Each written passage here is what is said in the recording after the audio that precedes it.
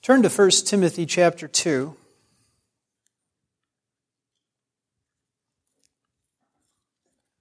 All those little letters at the end of the book can be hard to find sometimes. You got to really memorize the order of the New Testament books if you want to find them quickly, don't you, kids? You ever tried looking up books of the Bible? When I was young, we used to do sword drills. Have you ever done those? You guys are you've done that? Yeah. Do you ever win? No. Yeah, you got to have them memorized. You got to have the order memorized if you want to find them fast. But we'll have the text up here, right? Oh no, this is one of the only weeks we don't have it. You got to open your Bibles. Okay, turn to 1 Timothy chapter 2. We're going to be reading verses 1 through 10. And in the first chapter of 1 Timothy, we see Paul urging Timothy to correct the teaching of the church in Ephesus. And he even, at the end of the chapter, as we saw last time, excommunicates two particular men for their false teaching. He turns Hymenaeus and Alexander over to Satan that they will be taught not to blaspheme.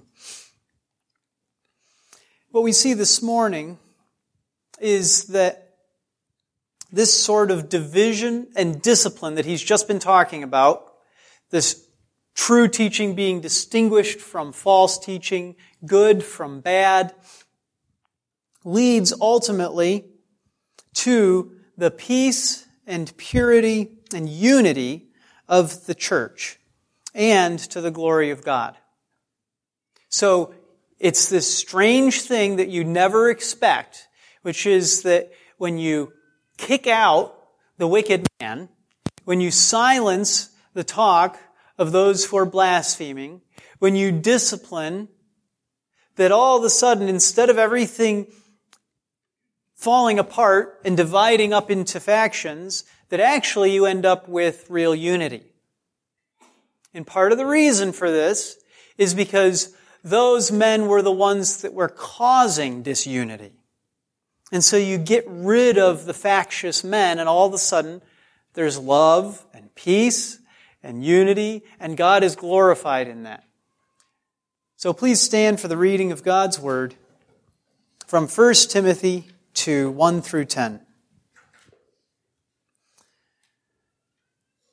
First of all, then, I urge that entreaties and prayers, petitions and thanksgivings be made on behalf of all men, for kings and all who are in authority, so that we may lead a tranquil and quiet life in all godliness and dignity.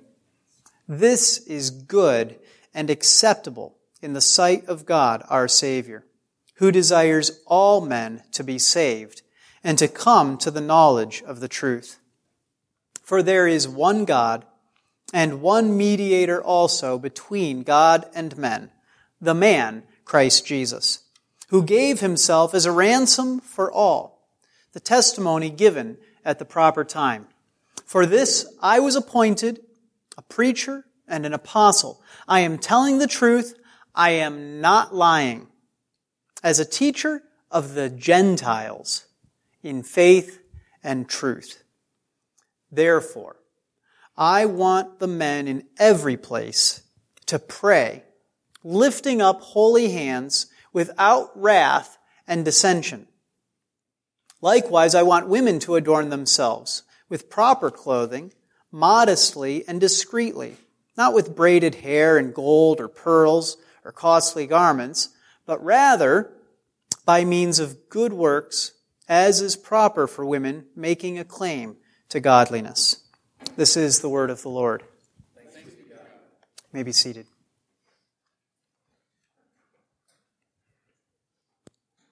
How do you like that little insertion there in parentheses? I am telling the truth. I am not lying. Why in the world does Paul, in the middle of a letter to Timothy, and really to the church at Ephesus and to us, why does he need to say that he's telling the truth? And then add that he's not lying. I mean, there's something there's something intense going on there that could be challenged, or that he thinks people are going to have difficulty believing. Does that make sense? Why? He wouldn't insert that unless there was a question in people's minds about whether that was actually true. Otherwise, all that does is adding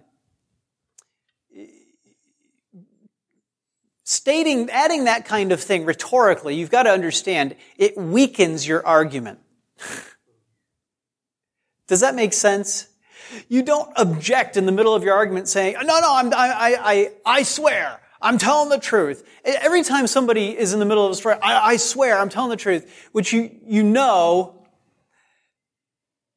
that either they're lying and they're just trying to bluff their way through it, or that they recognize how absurd it sounds, and that it does sound weak, and so they're willing to reiterate that their testimony is true. But you don't reiterate that your testimony is true without there being some weakness to start with. Does that make sense? Either the weakness is in your truthfulness, or the weakness is in the way that people are perceiving it. They don't believe that it's true. And so you need to strengthen it.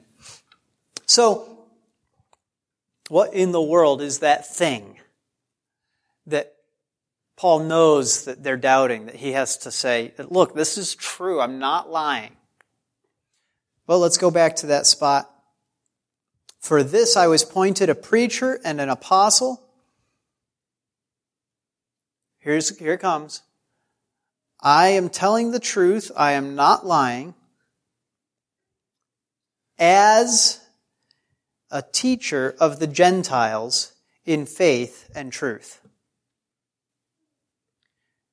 So, what is it that he knows that is controversial, that they're going to doubt? It's that he's an apostle of the Gentiles, as a teacher of the Gentiles. That's the thing that's scandalous. That's the thing that he has to reiterate and say, no, this is absolutely true. I'm not lying. Why does he have to do that? Well, because divisions. Divisions. The division that he's fighting against is the division between Jews and Gentiles. There's these teachers. And what are they teaching? Well, they're teaching that Jews are better than Gentiles. It's the simplest way to put it.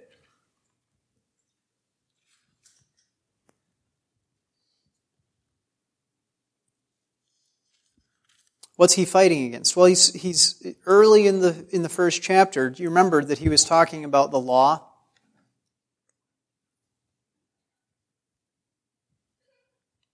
Those men who are paying attention to myths and endless genealogies, teaching strange doctrines.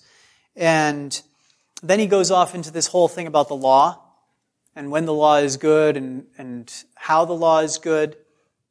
Well, what's going on there is that you've got men who are teaching that the Old Testament law, all of those ceremonial rules and all of those dietary rules that the Jews had been given in the Old Testament, arguing that everybody still had to obey those. And what that essentially meant was that you could not be a Christian without first becoming a Jew.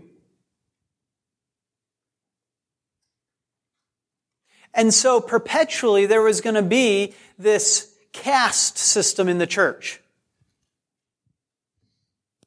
Those who were the true Jews, and those who were the almost sort of kind of ran Jews, and the people who hadn't quite gotten there yet. And so you've got divisions showing up because of false teachings about the law. divisions because of false teachings. And so, as he gets done condemning that, he immediately goes into this, first of all, then I urge, what? That prayers, entreaties and prayers, petitions and thanksgivings be made on behalf of good men. No. All men. That petitions and prayers and so be made on behalf of friends of the Jews at least. No, all men and those who are in authority, kings. Now, were the kings and those who are in authority in Ephesus friendly to the Christians? Do you remember the riot in Ephesus? I think I told you guys about it. We went back, remembered what happened in Acts. Was Paul safe going into the midst of the riot? No, his friends wouldn't let him go in. Why? Well, because the city rulers were not going to defend and protect the innocent. They were not going to protect Christians. And of course, the kings at the time, it's no different from when Jesus was born and Herod was intent on killing him. It continued that way for centuries with the men who were in authority trying to kill Christians. And yet Paul says, pray and petition, give thanks for all men, on behalf of all men, for kings and all who are in authority, so that we may lead a tranquil and quiet life in all godliness and dignity. Now, why do we pray for those in authority in the government? It's so that we may live a certain way, right? But what are we praying? Well, he continues, he says, this is good and acceptable in the sight of God our Savior, who desires all men to be saved and to come to the knowledge of the truth. So that's what we're praying. We're praying for all men to be saved. Those who are in authority, kings, all men. And that those who are in authority and kings includes those who are making your life most miserable. Those who are in authority that are harming you. So why do we pray that they'll be saved? Well, there's two reasons. The first is because we want to lead tranquil and quiet lives in all godliness and dignity. In other words, those who are in authority have the capability of making your life miserable, making it difficult for you to live quiet, peaceful lives. You see that? And so you pray for them that they will be saved so that it's easier to live a quiet, peaceful, tranquil life in all godliness. Now, the implication of that is that it is good for Christians to be in positions of authority, including in the civil realm. There's no escaping that. Do you see that? If it's to be of any benefit to you being able to live quiet, peaceful, tranquil lives, they have to remain in that position of authority after they become Christians. You don't pray that they become Christians so that then they leave that position of authority and that some other non-Christian comes into that position. Do you follow? And I have had Christians argue this, that it's absolutely inappropriate for any Christian to be involved in any kind of civil authority. But it's absurd. And of course, the natural next step from somebody who claims that is that actually we should just do away with all authority. That's what's really going on, is they just hate authority. They hate authority. And so, of course, they would say Christians can't be in authority.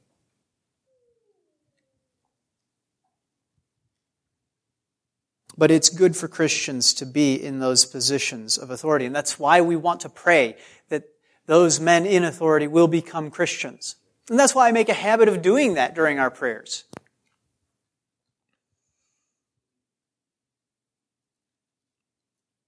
But there's another implication, and that is that we cannot be militating against earthly authority. We cannot be haters of authority. Even the authorities that are not Christians. Because why? Well, because you have to pray for them. And you can't pray for them that they would be saved while you hate them. You see,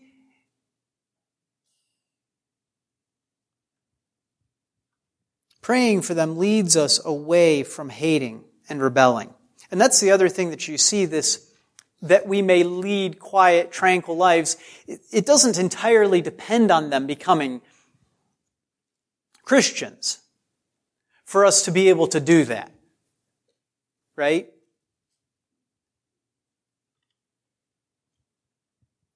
In all godliness and dignity is the second part of how we're to live. In all godliness and dignity. Well, you can talk about how dignity suffers under persecution, and that's true. But that's not really the concern of godliness and dignity. What he's saying there is, you live under those authorities even while they're persecuting you, and you do it with dignity, and you do it with godliness, and you pray for them. Rebelling against them is the opposite of that kind of godliness and dignity that he's talking about.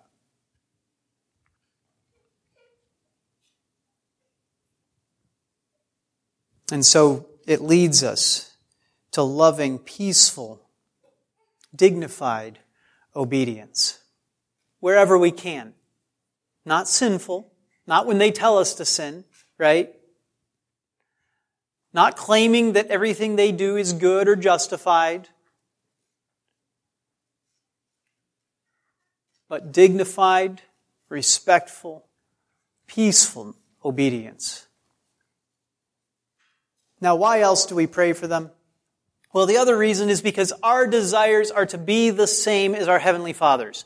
And He desires that all men would be saved, and so our desire is to be the same, that all men would be saved.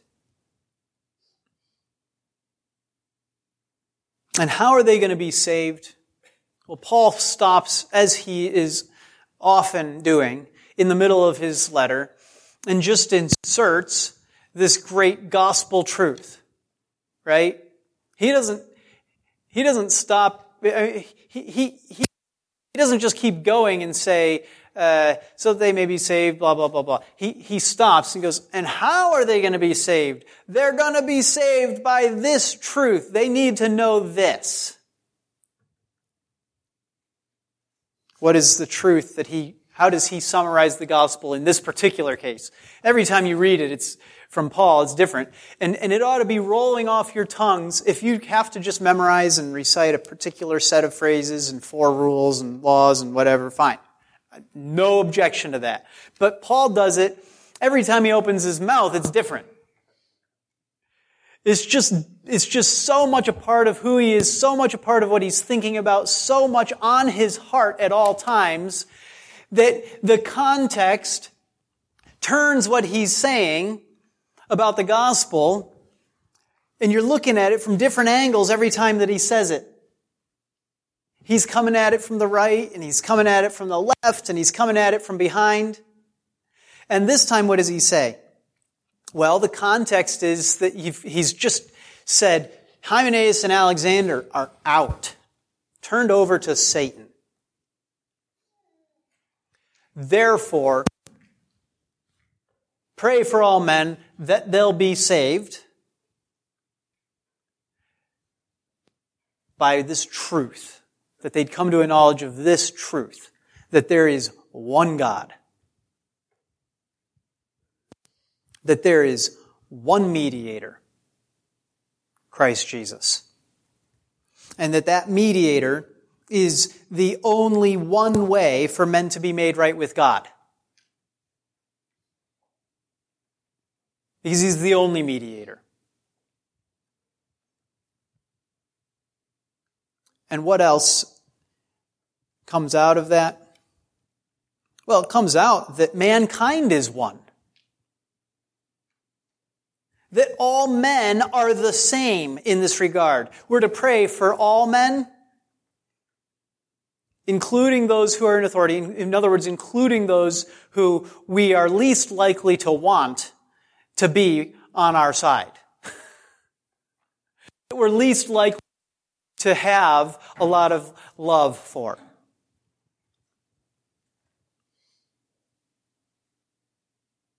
And yet they're included in the group that we're to pray for. And even what? Give thanks for.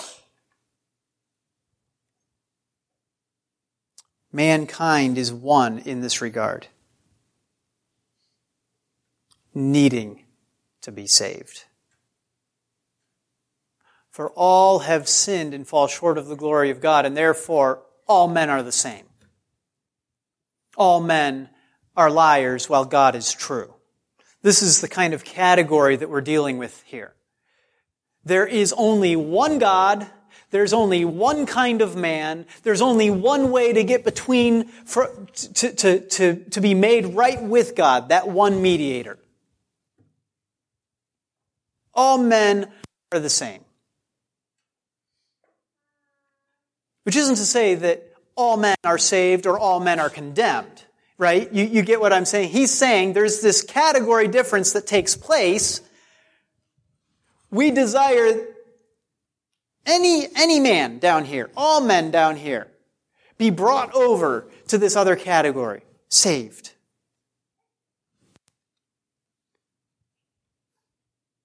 Who are the people that you don't want to be saved?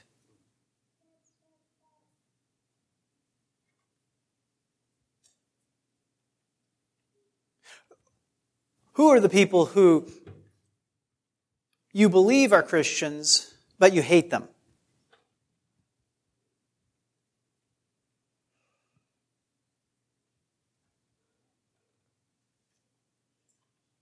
Who are the people who you know they're not Christians, and then therefore you feel justified in hating them?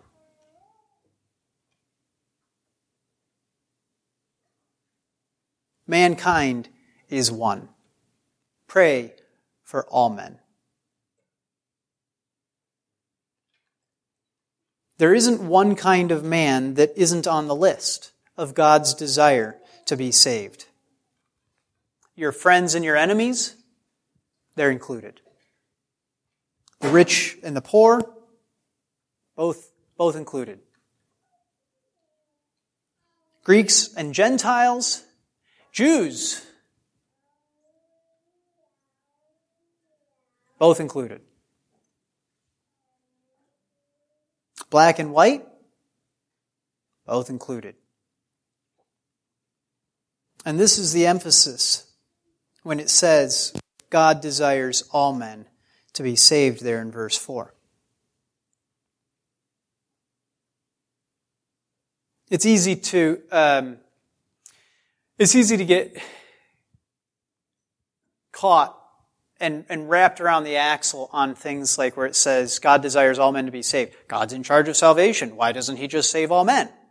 Right? You can read this passage and you could just immediately be totally floundering reading it if you're not paying attention to the context. But the context, in this particular case, there are other places where this isn't the answer, but, when he says that God desires all men, he's just talking about how everybody is the same. That there's not some sort of, division where you've got the special people and then you've got, and they're the Jews, or the people who at least follow the Jewish laws, or at least can trace their ancestry back through genealogies to the right group, and then everybody else. But we still want to do that today. We love having those kinds of visible distinctions, divisions, that can make us feel superior to other people, but that don't have anything to do with God's desire that all men would be saved. When He sent the gospel out into all the earth, that every tribe and tongue and nation would be saved.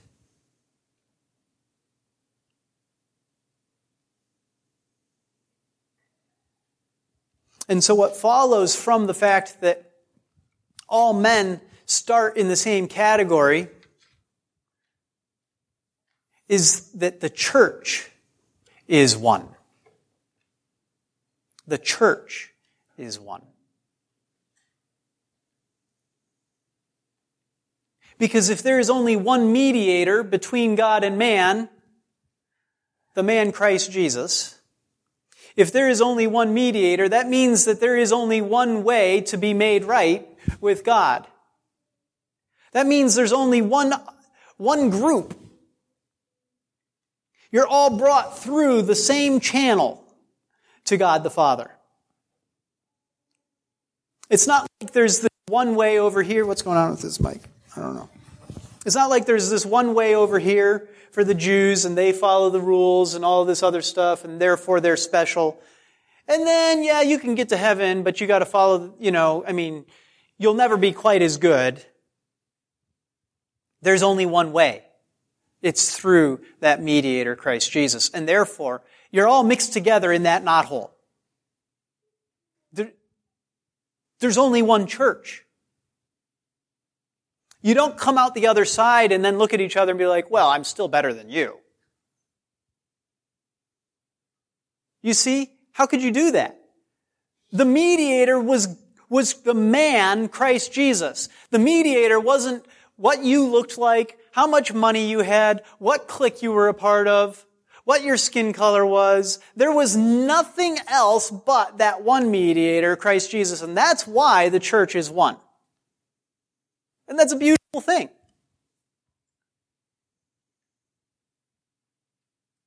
There's just one God, one kind of man, one way to be made right with God, and one group of people who have been.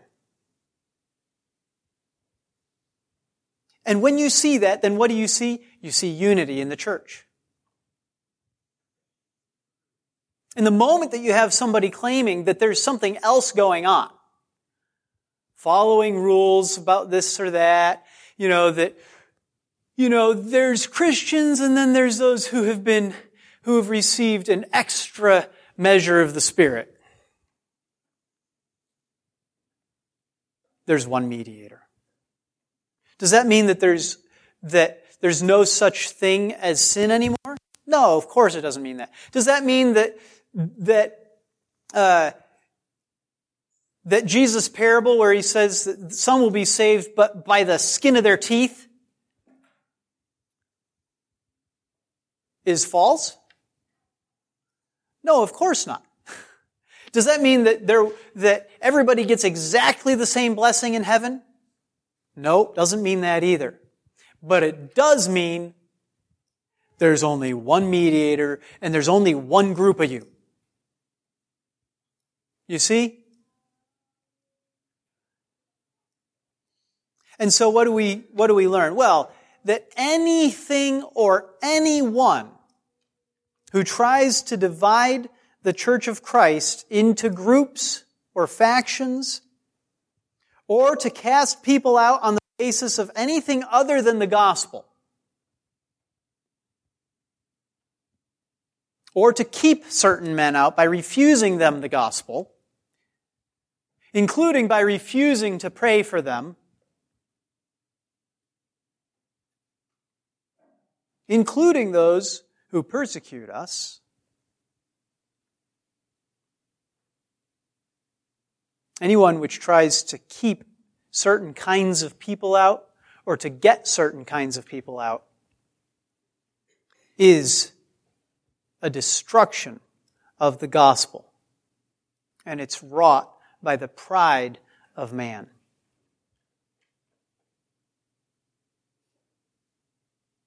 And so anyone who tries to do that gets cast out. Weird, huh? Why, in all of this talk about there being one, do I return to that? Well, because you can't just pick up and read chapter 2 and forget that the previous verse said that Hymenaeus and Alexander were turned over to Satan that they may be taught not to blaspheme. It's on everybody's minds. They were in their church. You don't forget that. That's like ringing in your ears as you go on to this next chapter. And he says, pray for all men, including those who are in authority over you, those who are persecuting you.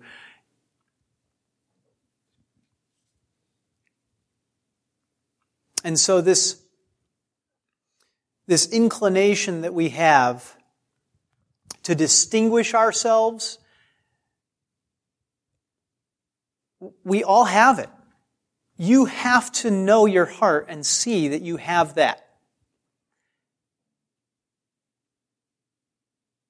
Some people distinguish themselves by their wealth. Some people distinguish themselves by their lack of wealth.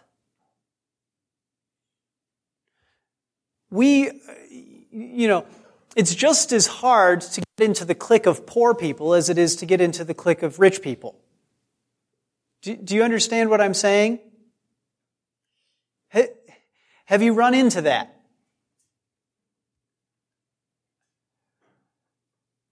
I remember saying to Heidi that, there were a couple few neighbors hanging out, and we were just walking by. I was like, I'm not welcome there.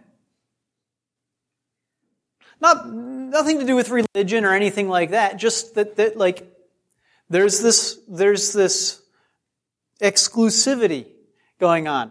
Now, we like being a part of something. We like belonging, right? And isn't that where this comes from? This desire to separate, this desire to make ourselves into this little group. We like to belong. But we don't just like to belong. We also like to belong to the best group, the superior group, the group that is particularly holy, particularly wise, particularly what? What do you want? I don't know what you like. Probably it's something that you already feel you have, and that's the group that you like because that's the one that makes you feel like you're a part of it, and then you say, well, that's what superiority looks like. You see? And it's so easy. And this is where racism comes from. It's this false division into, that there's there's that kind of man and there's this kind of man. No, there's not. There's not. And of course, the whole world knows that there's not today, and so everybody's making a big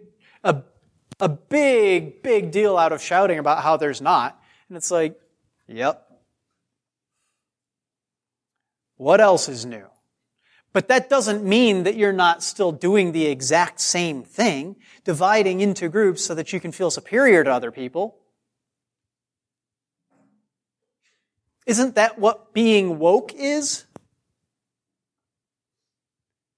Setting yourself apart to a particularly racially sensitive group so that you can look down on all the people who aren't woke enough? Is that what's going on? It's the exact same thing. It's this division that just doesn't exist. And so then you come into the church, and Paul says, there will be none of that here. You're not any better. You have one God and one mediator. Either you come to that God and you come through that same mediator and you come into that same group, or you're out.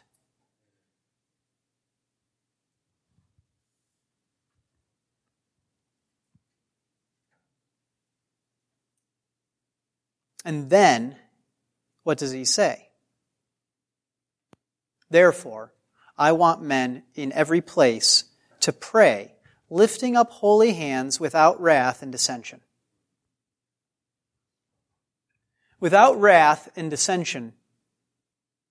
Well, if he hadn't included dissension, and he had just included wrath, we could maybe make a case that he was talking about something else. But with him including dissension, what is dissension? It's division amongst ourselves, anger at one another, that divide that we've been talking about.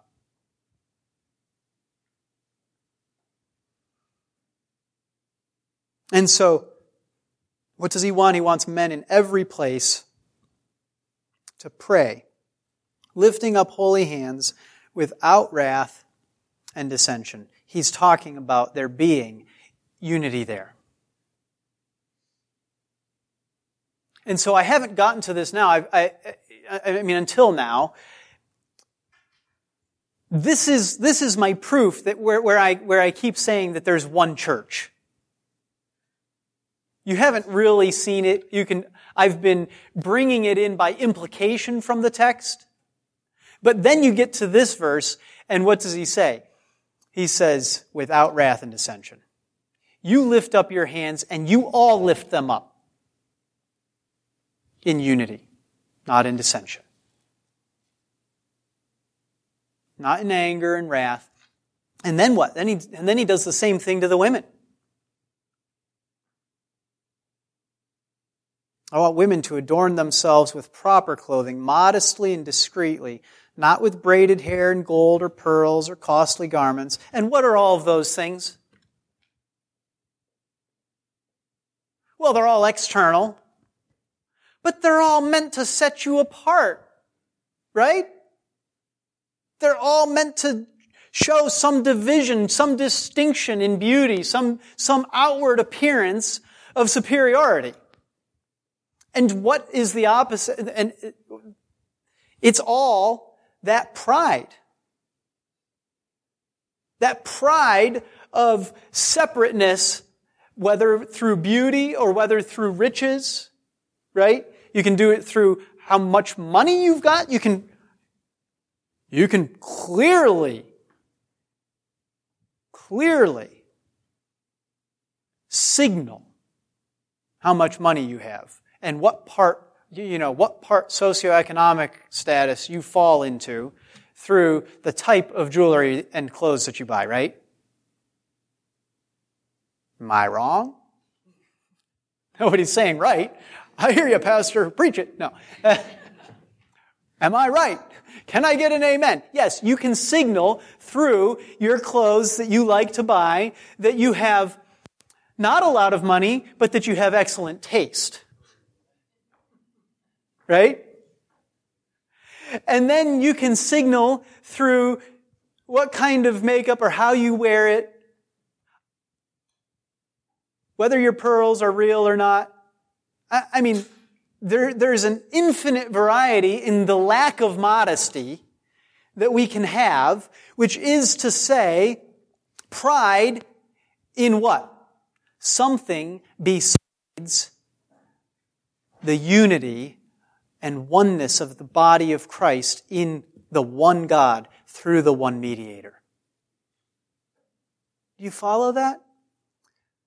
The men are to stop being proud, smug, stuck-up Presbyterians who refuse to lift their hands and won't clap. And the women are to stop dressing in such a way as to make themselves look distinct, whether that's through rich decorations or poor decorations or lack of decorations. And you can actually be going against the spirit of Paul's command, women, right? By ostentatiously refusing to wear any kind of makeup or jewelry.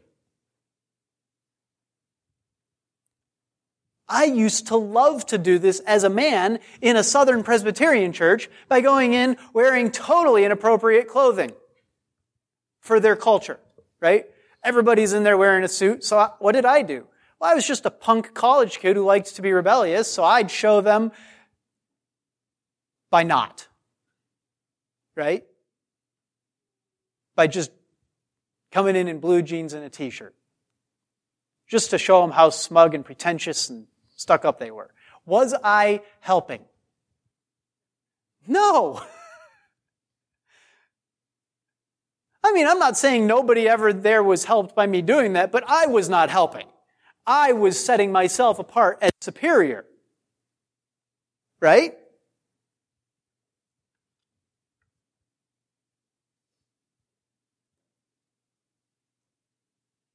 Do you guys see how this kills the church?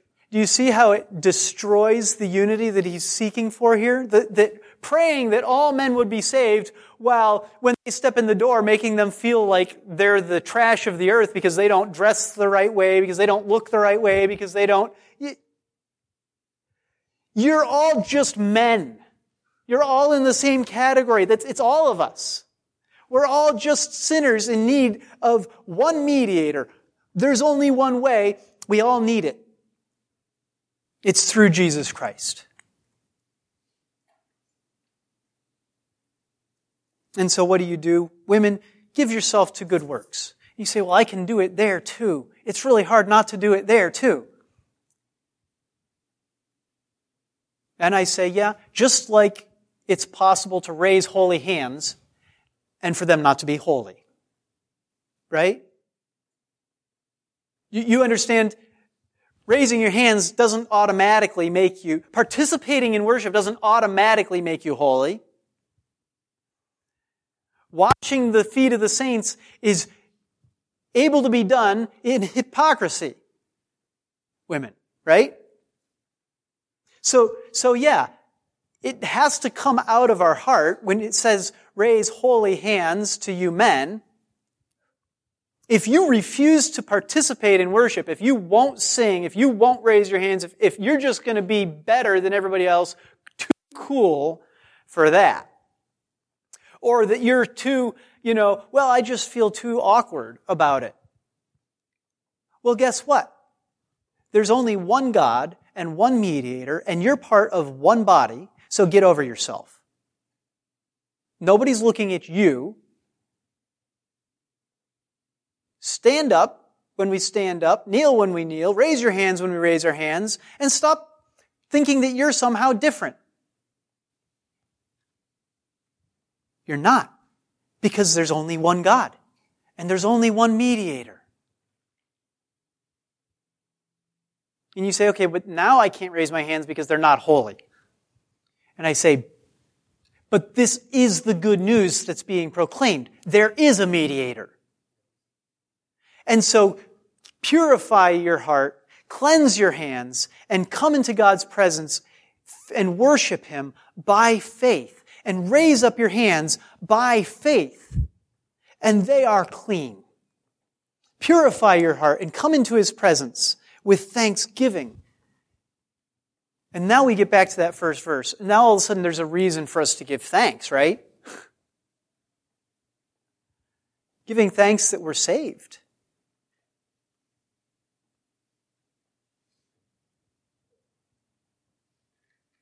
When we as a church body give ourselves to these things, it kills the sort of speculation and worthless talk that Paul wants Timothy to be rid of in the church in Ephesus. We just give ourselves to the unity of worship in the one true God through the one mediator. There's no place anymore for wondering about, who has the best car, or who has the best clothes, or who has the best take on the latest theological hot topic, which are all just ways for us to posture and maneuver and set ourselves up, right, as part of the special group. But we just come and we just humbly and modestly give ourselves to worship of the one true God. All of that stuff, you could have spent all week, and I do this, I'll come into church and I'll have been giving myself to study of a theological topic and I really just, so deep down into it. And I come to worship and I'm standing among the people of God and we're being led to sing praises to Him. And I think, I haven't even begun to get to know God. All of this talk, all of this study, all of the depth, not to say that it's worthless, but just to realize God is magnificent. He is God. And we come to Him not because we have some super amazing depth to our spirituality, but we come to Him because Jesus is our mediator. And then there's no way to do anything but be humble. It's beautiful.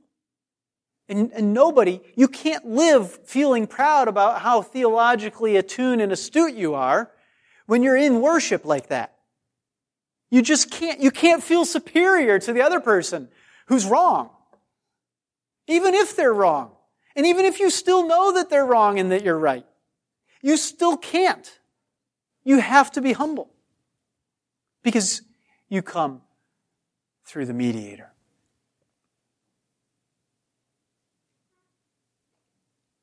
And He came for all men. Every last type, every last tribe, every last tongue, every last nation, every last socioeconomic bracket, everyone comes through Him to the one God. And if they don't come through Him, if they're intent on being separate and setting themselves apart in some other way, they are not commending themselves to God. They are not commending themselves to us. They are to be cast out because they are causing division.